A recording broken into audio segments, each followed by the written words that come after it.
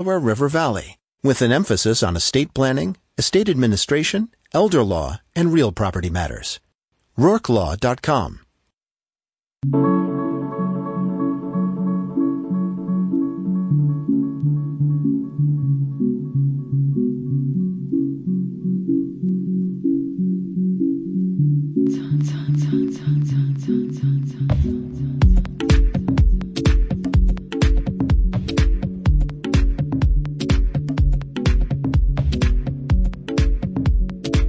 Hello, and welcome to the Local Edition.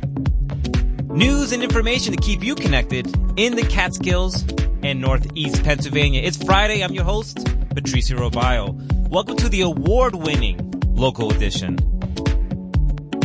If you catch us on social media, you would witness that Jason and I went to Binghamton, New York on Wednesday to pick up 3 awards for Radio Catskill. 1 for the Local Edition, for Outstanding Public Affairs Show, and 1 for the Outstanding Interview, the one I did with John J. Lennon about prison journalism. And we also won another award for the PSA that Jason Doe did for the New York 19 special election and primary. He did a great job there, and he was awarded for it. So congratulations, Jason. Congratulations, WJFF Radio Catskill. We have a great show for you tonight. In the second half of the show, we'll be continuing with our Hispanic Heritage Month interviews. This week, we'll be exploring transnational migration with Professor Jean Carlos Coman, a professor at SUNY Orange, and he's giving a talk on that very subject next week for SUNY Orange's celebration of Hispanic Heritage Month. But first, it's Friday on the Local Edition, and every other Friday, we check in with the Shawanogan Journal's reporter, Chris Rowley, to see what's going on in Ellenville and Ulster County. Chris, welcome back to the show. This is election season, so what's happening to the seat that was once held by Pat Ryan, who's now in the Congress? What's happening to his Ulster County executive county seat? Interesting times for Ulster County as we prepare to elect only the third county executive. This business with county executives in Ulster County began with Mike Hine in, I think, 2009. And then Pat Ryan took over in, I think it was, when was it? Was it 2015, 2016? 2016. Anyway, when Governor Hochul pulled Antonio Delgado out of the 19th district to make him lieutenant governor, that set off a whole kind of little avalanche of electoral changes and so on. And Pat Ryan left the county executive position to campaign for a seat in federal government. They had to do a short election for the remainder of Delgado's term. Ryan won that, and now he'll be competing with against somebody else in another district, and it set off a very complicated thing. Meanwhile, the search for a new county executive is approaching an election, but it began with the Democratic Party of Ulster County in a sort of an odd, not particularly democratic process, electing Jen Metzger as their nominee. And she ran against the county controller, Marsh Gallagher, and the Ulster County's deputy executive, Mark Ryder. But Metzger has pretty heavy name recognition. She was a state senator for one term. Before that, she was a councillor in Rosendale. So she's well known, and she came through there. And I think she has a lot of connections in the Democratic Party in Ulster County. And so that came through. She got 64% of the vote of the Democratic committee members. So that tells you that where her strengths lie. Talking to other folks about what happened, about the nomination, the Democratic nomination for the Ulster County executive position, they felt that it shouldn't have been done behind doors, that this should have been more of a public vote than just between the Democratic Party. Well, that would have been hard to organize. I think that's what it comes down to. It would have stretched the limits of what is possible in organization. But what happened was New York State election law requires that county committee votes, go by a weighted vote. So each member may have a heavy or light or vote, depending on how many votes were cast on the Democratic line in the last governor's election. So you can see that already we're reaching back to something that's kind of like in the midst of time, right? And so weighted votes and secret ballots and ranked choice voting when you have three candidates competing for this one nomination, and so it all gets quite procedural. Well, they did this, but I can say that I'm pretty sure that Ashley Dittus, who is the Democratic election commissioner for Ulster County, and Kelly McKenzie, who is the Democratic chair at this point, are going to work with John Quigley, who is the Republican election commissioner, and the son, by the way, of James Quigley, who is the Republican candidate, and we'll get to that in a moment. But they're going to work, I think, starting next year on organizing a new process to elect nominees for these roles, these positions, and these elections. Everyone is aware that this was a little bit, kind of 19th century. I mean, maybe there wasn't any cigar smoke in those rooms, but, that's a little bit of a hint of that kind of activity. So that probably will change beginning next year. Has someone from the Democratic Party stepped up to challenge Jen Metzger for the Ulster County executive seat? It's James Quigley, who has been the supervisor of the town of Ulster. I think he's in his sixth term as supervisor down of Ulster. Formerly, before that, he was a financial guy in New York City. He's well liked on the Republican side, has been an effective supervisor for Ulster, and he was just announced. I mean, I don't know that they even had a process at all. He was appears to have been a Republican candidate even before this process began. He appeared right at the beginning of this week with a website was up and running, campaign all ready to go. So it's unknown what kind of process the Ulster Republicans went through to appoint him, but he would seem to be the obvious choice as the sixth-time supervisor of the town of Ulster, and someone with a record of competence and delivering in Ulster, in the town of Ulster. The thing that he's known for, and has said on a few occasions, so that even down here in Ellenville I've picked up on it, is that he would like to see a more close cooperation between the Ulster County administration and the 20 municipalities spread across the county. A little more getting everybody aligned on various shared goals. And you can think there's an immediate single shared goal that's going to come up this is going to land on the county executive's desk within, a few months, which is finding a new countywide landfill, which is that poison chalice that no town wants, but someone's going to have it. So that sort of thing it requires the county legislature and the county executive to be on the same page and working together and not to be opposed to each other, so that sort of thing. And whether it's Metzger or Quigley, those are the sort of issues that are going to have to be dealt with, So, there's the race. We have Jen Metzger, who has had elective office, for state senate, and James Quigley, who has been a supervisor for a long time, coming at the county executive role from somewhat different positions. Jen knows municipal government. She was a councillor in Rosendale for quite some time as well.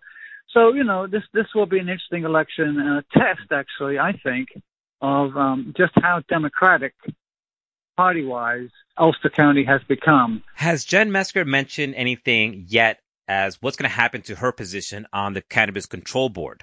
Has she mentioned anything? No, she hasn't, but she'll have to resign. It's not legal for someone with an elective office to sit on the Cannabis Control Board. That's part of the law that was passed when cannabis was legalized. So if she wins the election, she'll have to resign from the Cannabis Control Board, and they'll have to get somebody new for her position. But that's built into the law. So, right. Yeah, and we all wait for those rules and regulations with gathering anxiety and interest. Yeah, it's going to be a very long election season. We had a very confusing primary and special election and straight into the November election, and coming next year is a presidential election. So it's going to be a very intense couple of months. So now let's turn to some other news, some environmental news. There's some folks in your area that are upset about some tree clearings. What can you tell us about that? Well, yeah, no, this is one of those things. Okay, so at the town board meeting for Wawarsing, Highway Superintendent Tony Pace, who's got crews out working hard all over. Wawarsing has a lot of roads. It's a big rural county, and there's a lot of trees. And as Tony says, when they become a problem, people suddenly don't want them to be theirs. They want them to be the town's, especially if they're close to the road. So he's got crews out trimming and cutting trees to stop various kinds of problems like trees falling in a road. But so he brought up the trees that line the road that runs from 209 to Lippman Park and then up to the transfer station. Now, the issue there is that these trees, at least in a couple of areas, are very close to the electric wires from Central Hudson, and they have been sparking on those wires. And in Tony's inimitable phrase, they've been self-trimming, and he's thinking that they need to be taken down. He thinks that just cutting them back will be a waste of time, and that maybe the best thing is to just take them out, cut them down. I wrote that up, and I did put in that it's not decided yet, that it's going to come up at the next town board meeting, and people will be allowed to comment. And it set off quite a buzz on the Shawangunk Journal online. A lot of people commenting that they want those trees preserved, and the trees are beautiful, and that, and it's quite reasonable. They are, but the electric wires getting sparked off all the time sets off the breakers, causes electrical faults and problems, especially now that the park is now equipped with Wi-Fi and some new expensive equipment, and the Wi-Fi is now going to be available at the transfer station, which will allow for a real advance into the 21st century. The town of Wawarsing transfer station, at some point not too far in the distant future, will take credit cards, and that will be a huge help for people who need to use the transfer station. But all of that is slightly put at risk by having trees that are kind of rubbing on the power lines. So some solution will have to come up, but maybe not all the trees will be cut. Maybe it's just to be a handful of trees, and maybe Tony was, misspeaking when he suggested he would cut all of them, or whatever. It set off a furore, and I was pleased actually that there were a number of people ready to protect those trees. I thought that was a nice stand for public opinion there. So there's the trees. Hey, the power of journalism. Your journalism was able to, keep people informed and get them knowledgeable of the facts and motivated them to take action. So, there's that. So, but as you know, we live in a very rural area there. The power lines are exposed to the elements. They're out there. And now it seems like we're having more and more serious weather, and it's causing more and more power outages. So I could see the town's push to sort of go ahead and try to be proactive in cutting down these trees. Yeah, trees, in some parts of the world, the Netherlands, parts of England, Germany, the power lines are buried. That's a nice solution. It's somewhat expensive, especially in a state like New York, where to do anything like that would require a state bid, prevailing wage, all those sort of things. I haven't costed it out, and maybe I will, because I think it would be an interesting thing, an interesting exercise. But, I imagine it would be very, very expensive. But, we may get there because, as you noted, we're having these little violent storms and power outages are becoming more and more frequent, and not everybody has a good generator, So, hey, but we'll see. And people will have the opportunity to come to the town board meeting. The next one, I believe, is October the 6th. I guess the Thursday. Am I right about that? Yes, it's October the 6th will be the next Town of Wauwausin Town Board meeting. If you're upset about these trees, come and talk about it. Tell the town board your concerns. They will not do anything that they think will be massively unpopular, that's for sure. We were talking to Chris Rowley, the reporter for the Shawanoga Journal, letting us know what's happening in Ulster County and in Ellenville. Chris, thank you so much for joining us on the Local Edition. We'll talk to you again in 2 weeks. Okay, take care, Patricio. Bye-bye, everybody. It's Friday on the Local Edition. I'm your host, Patricio Robayo. Thank you so much, Chris, for that. We'll be right back. And we will continue our Hispanic Heritage Month celebrations, talking to Professor Gene Cohen. This is a Local Edition on a Friday.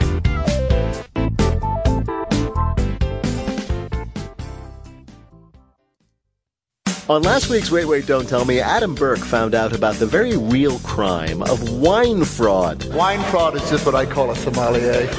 Oh, really? Notes of oak? Get out of here. I'm Peter Sagal. Can we interest you in a bold yet fruity news quiz with notes of sophomoric humor?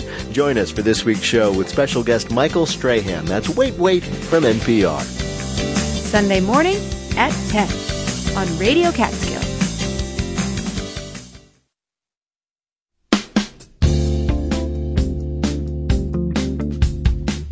Hello, hello, hello. Welcome back to the Local Edition.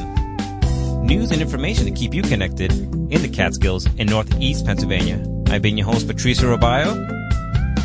It's Hispanic Heritage Month, and on Radio Catskill, we are honoring the cultures and contributions of the people with ancestors from Latin America and other Spanish-speaking countries all month long. SUNY Orange is hosting a series of talks around Hispanic Heritage Month. The first one is happening next week, Wednesday, on the 28th at 1 p.m. at the Gilman Center in the library room at room 130 at the Middletown campus. It will be about transnational migration with Professor Gene Cohen, who's on the phone with us now. Professor, welcome to the program. What exactly is transnational migration? The concept of transnationalism is the concept. It doesn't have the bureaucratic idea of papers. If you go internationally, you carry the idea that you have a permit.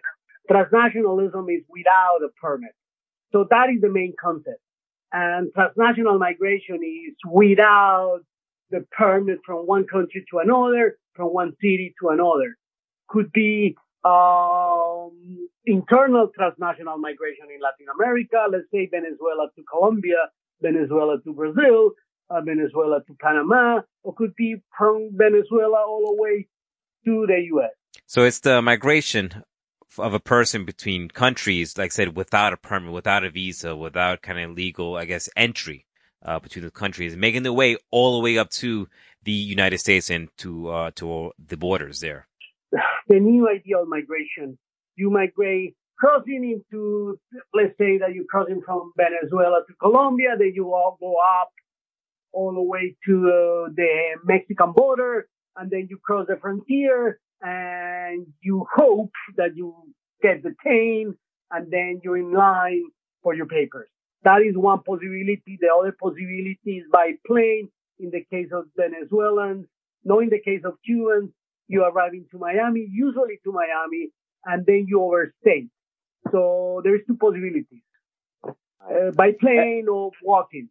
Is that your area of study as a professor, looking at the migration of Venezuelans and Cubans? I do transnational migration for all Latin Americans, but I found the numbers of Cubans and then also the numbers of Venezuelans increasing a lot. And so that is the reason I'm thinking about it and I'm doing research about it, is because I think the numbers are different than 2 or 3 years ago by a lot.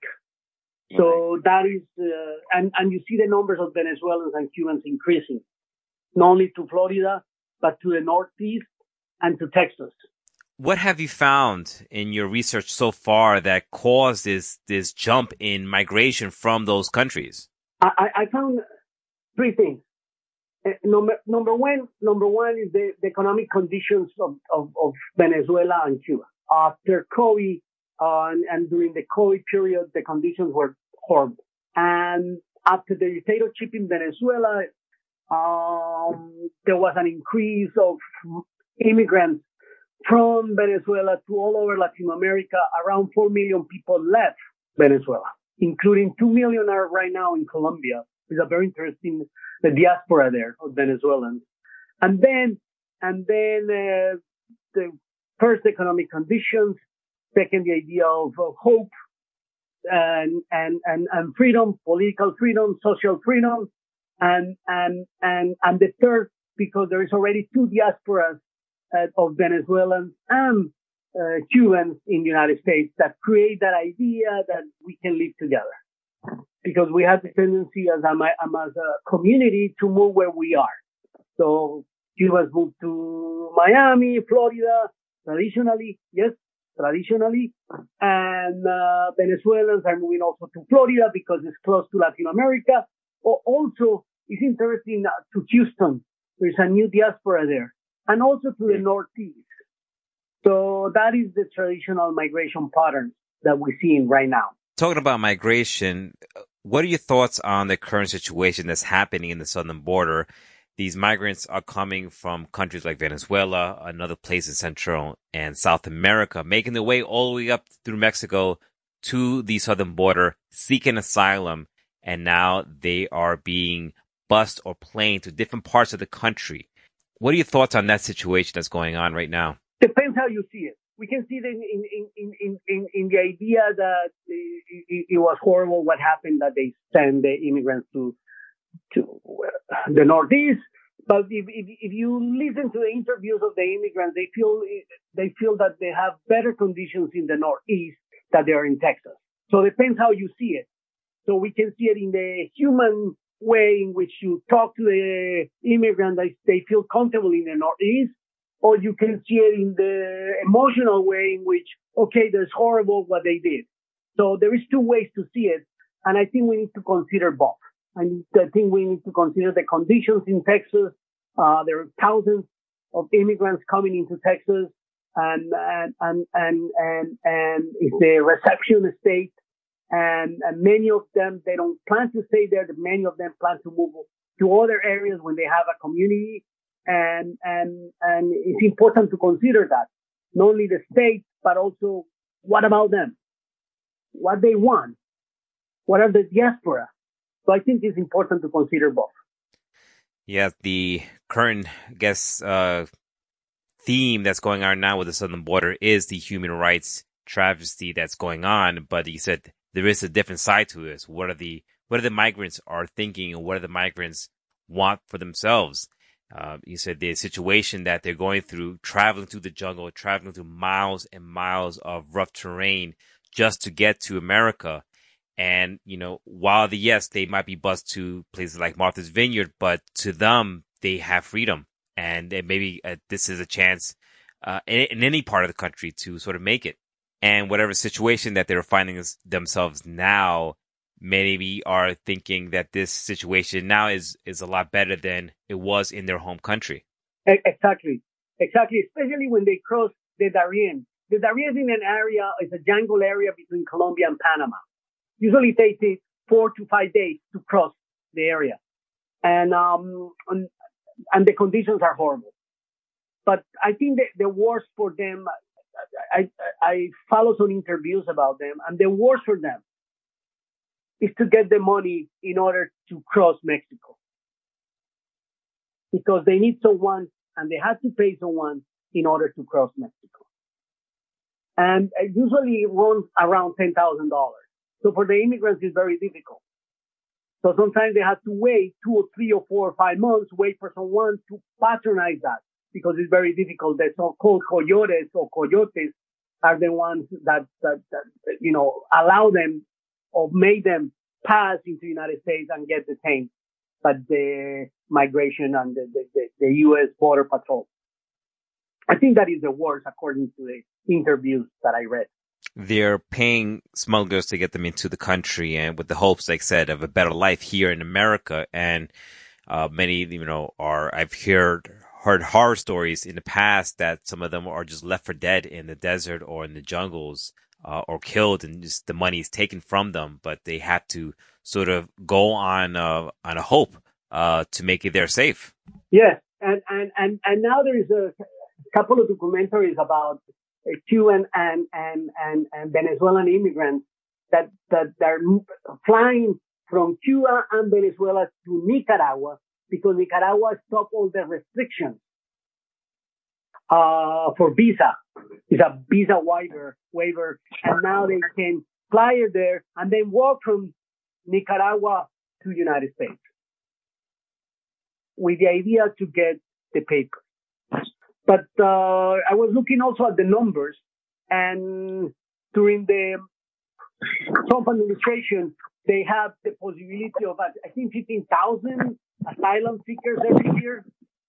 The Biden administration increased the number for around 125,000. However, the Biden administration doesn't have the resources or the logistics for them to apply.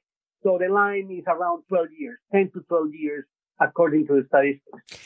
You're giving a talk at SUNY Orange on the Middletown campus at 1 p.m. next week, Wednesday, at the Gilman Center. Transnational Migration, Invisibility, Poverty, and Hope. When folks attend this program, what can they expect? The focus will be the new migration from Cubans and Venezuelans. The reason I focus in Cubans is the biggest migration, even bigger than the Mariel migration in the 1980s, which I think is fundamental because I don't know if you remember in the 80s, the migration from Mariel, from the port of Mariel to Miami in the Carter administration. And that was very interesting. And now it's a bigger number from Cubans leaving Cuba because of the economic conditions. And then also the Venezuelan migration because of the social policies of the Venezuelan government. So it's a very interesting thing. And I think we need to see that because it's more than economic migration, which is 90% of the migration, but it's also a political and a social migration. And I think we need to talk about it and consider that. SUNY Orange is hosting Hispanic Heritage Month talk series, Unidos. Wednesdays at 1 p.m. at the Gilman Center Library in SUNY Orange, Middletown campus. We're talking to Professor Jean Culwan, Transnational Migration, Invisibility, Poverty, and Hope. It's happening next week, Wednesday. Professor, thank you so much for joining us on the local edition and letting us know about this talk that's coming up next week. We hope to have you back on the program again soon. Thank you very much. You're very kind. Thank you. The Hispanic Heritage Month series is happening at SUNY Orange. These are happening on Wednesdays at 1 p.m. We just heard Professor Jean Culwan that his talk is happening on September 28th. On October 5th, Change the Subject is a film screening and discussion. And on October 12th, I Am Your Soy, a conversation with Professor Nancy Murillo and Professor Rebecca C. Rivera-Robayo. This is happening on Wednesdays at 1 p.m. at SUNY Orange. For more information, visit sunyorange.edu. And that does it for the local edition. I've been your host, Patricio Robayo. Thank you so much for spending your Friday night with me. And we hope you start you off your weekend right with the mixtape coming up at 7 p.m. But we'll be back on Monday, and we'll be talking to the Sullivan County government about their fall cleanup. Also, we'll be checking in with the Sullivan County Democrat and see what's on the pages of the Democrat.